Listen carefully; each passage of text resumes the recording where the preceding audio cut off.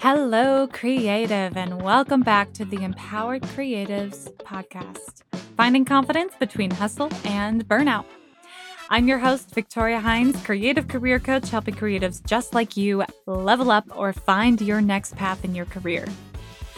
I don't know why I sounded so peppy and bubbly as I said burnout right there. It's such a depressing feeling, and yet I was like, burnout. All right, that's the mood this week. So welcome back to this third part of the Resistance series. So today I'm going to share with you 7 strategies that you can add to your back pocket toolkit to slay your roadblocks, aka your resistance. So if you're just tuning into this episode, be sure to check out the past 2 episodes where I share with you what is resistance, give you a little bit of background on that, as well as give you a strategy on how to defeat your roadblocks using tactics you've already used before. Craziness. To kick off this episode, I wanted to share with you a few stories from creatives that I've worked with who all face their own roadblocks and, ironically, had conquered all of these roadblocks before. But when we started working together, these roadblocks seemed like these massive, massive monsters in the way. So I want to share these stories with you because I'm hoping some of these sound familiar and remind you that you're not alone when it comes to hitting up against resistance.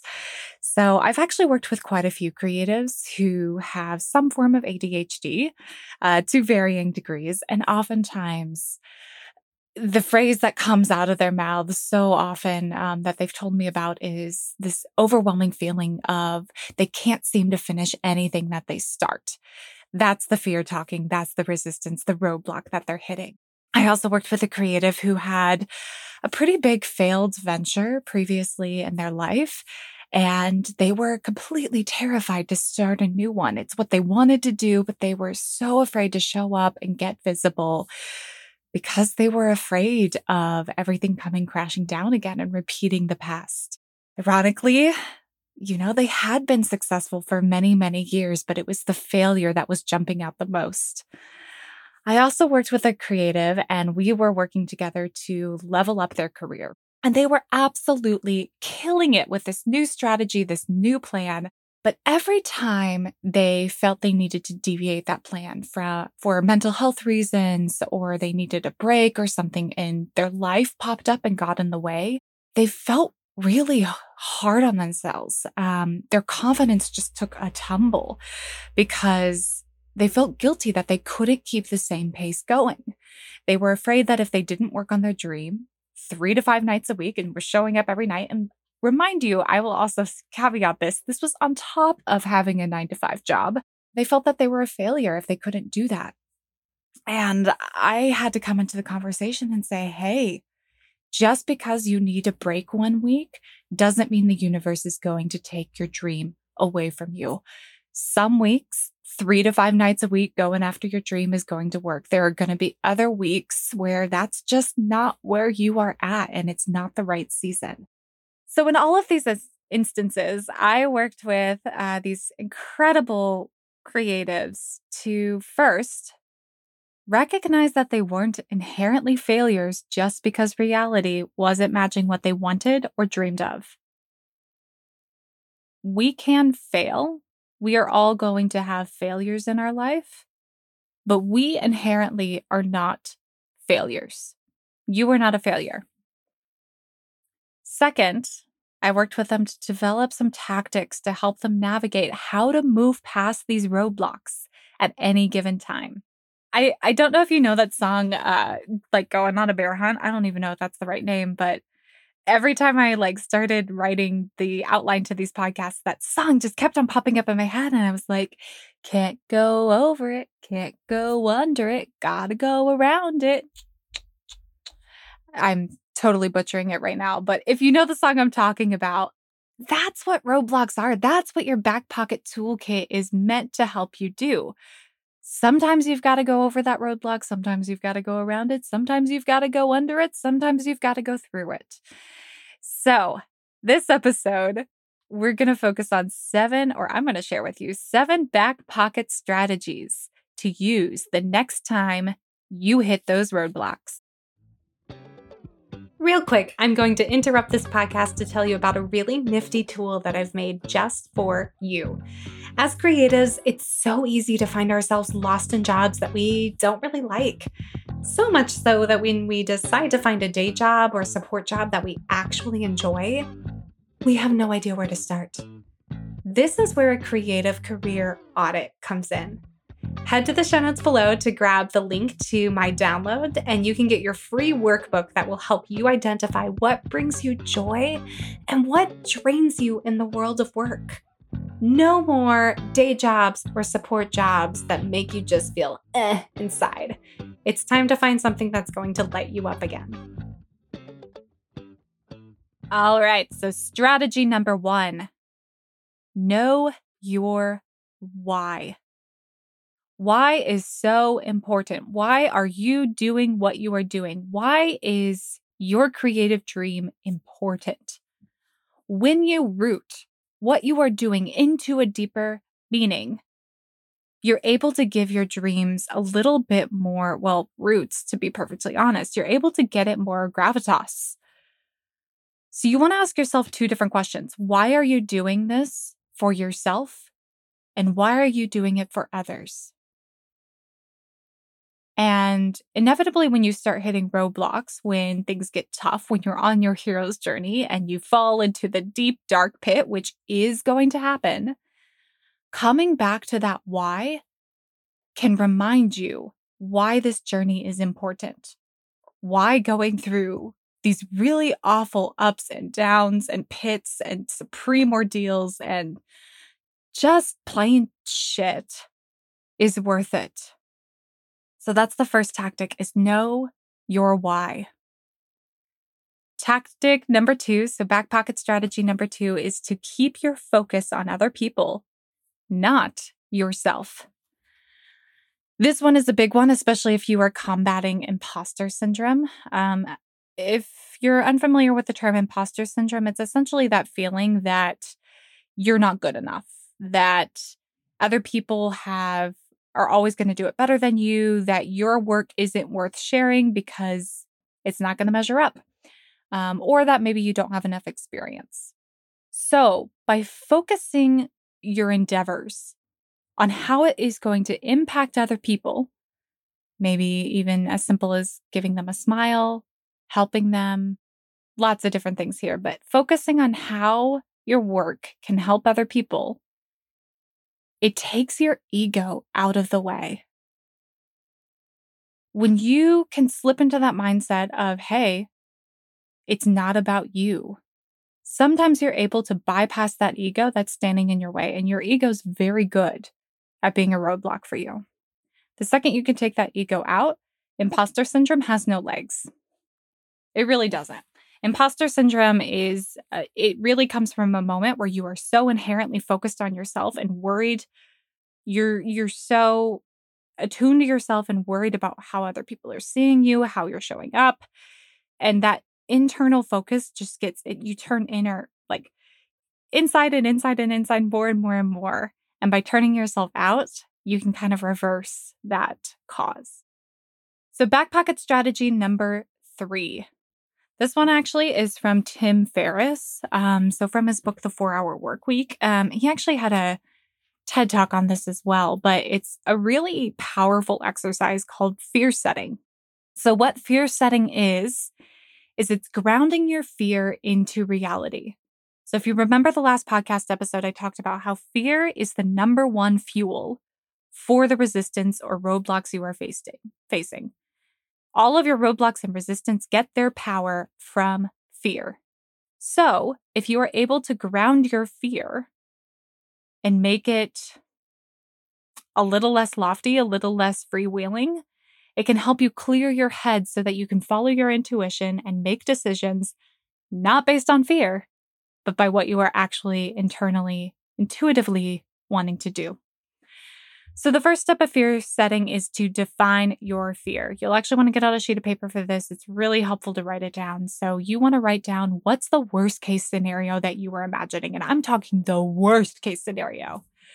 I know when I decided to leave my job without another one lined up back in 2020, I kind of had to do this. I was like, worst case scenario, I make no money, become completely broke, have nothing to pay my bills, and get cancer again, and then can't pay my medical bills. So I wrote that down. I was like, what's the worst possible case scenario of what's going to happen? So that's step one. Step two is to prevent the worst outcome. So ask yourself, how would you prevent this from occurring? So in my brain, I was like, well, I'm going to, if I take you back to the example of leaving my job in 2020, I decided to do a very strategic monetary look at how much money I had. So I was like, great, I can live off of my savings for X amount of months. Here's my now goal markers of when I feel like I should look for a part-time job, a full-time job to make up that necessary income. So I came up with a plan. So step number two is prevent your worst outcome. How would you prevent this from occurring? And step number three is to repair the damage. So let's say your worst case scenario came true. How would you repair the damage it caused? In reality, I looked back at my worst fear of, not making money, becoming homeless, that sort of thing. And I was like, you know what? My parents, any day of the week, would let me live in their beautiful guest room, and I could work myself back up from the ground from there. So by setting your fear and figuring out, okay, worst case scenario comes true, what would you do then? You're able to set your fear and really just make your decision, not based on fear, but based on, you know what, even if the worst possible scenario comes true, I know how to get through it. So strategy number 4 is this the right time? So determining whether this is the right season for what you are trying to do. I think it was it was the last podcast episode. I shared with you a quote from a tarot deck. And I actually stole this one from the same tarot deck. So it's the Hero's Journey Dream Oracle by Kelly Sullivan Walden. And one of our cards had this quote as well. And it really I love the way it phrased this. So what it said was, know when to go, know when to stop, and know when to fall into the space in between. We are going to have seasons where we need to take action, or we need to go, or we need to step into the journey, and we need to just do. And then there are going to be seasons where we need to reflect. We need to slow down. We need to give our brain and our soul time and space. We need to dream again. We live in a culture, unfortunately, where productivity and going all the time is prized, but sometimes that's not the season you're in. And so recognizing and giving yourself the grace of asking yourself, is this the right season where I should be going on this epic journey? Or do I need to give myself a little bit of a break for a while? It can be very powerful. All right, back pocket strategy number 5. Build in space for resistance to happen. That's right. We all know roadblocks are going to pop up. Resistance is going to happen. It is foolhardy to think that it won't. So you should schedule and take breaks. You want to pace yourself. You want to get to know your rhythm and flow. Figure out what schedule works best for you. We are not all the same. Not all of us can work 12-hour days and then get 5 hours of sleep and wake up the next day and be ready to go. That's not me. I am a solid 8 hour of sleep sort of person. I am also not really functioning super well until 10 o'clock in the morning, to be perfectly honest with y'all. So I tend to make a schedule where I know my energy is going to be at the best. And I find those times to set myself up for success. So that's what I want you to do here. That's the next strategy. So number 5 is no resistance is going to happen, and build in that space so that you're not feeling hard on yourself when you inevitably need to take breaks or need to spend some time battling that resistance instead of being able to just go, go, go.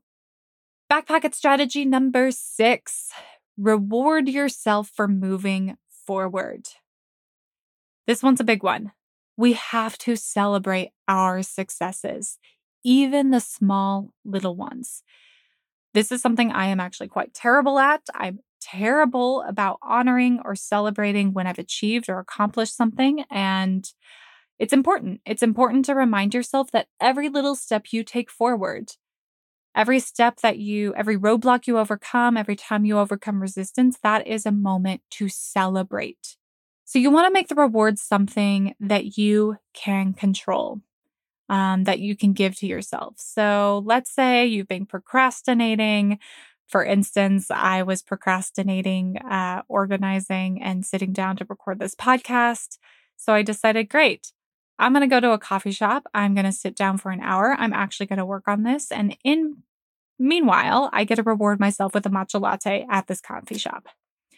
So finding these small ways to essentially bribe yourself or reward yourself for progress can be really powerful.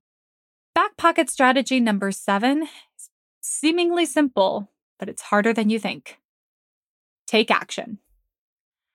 Do something to move one step forward. You are going to have red light days that feel impossible to do anything. Those are the days where you can't get out of bed, where you might have a mental health crisis, like everything is going wrong. You're going to have yellow light days where things are okay, but don't feel super great. And then you're going to have green light days where you're on top of the world and can get shit done. But the most important part to remember is, it's the tortoise and the hare, classic story. Taking small little steps day after day after day is going to get you there much faster than not moving at all. So when you're facing resistance, when you're facing a roadblock, when that day feels impossible to conquer, ask yourself, what's one action I can take to move the needle forward? All right, so here's your one thing this week.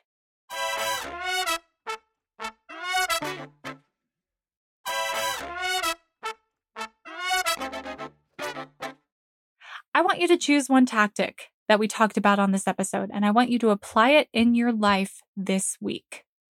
Which of these tactics do you think you need right now? Do you need to figure out your why?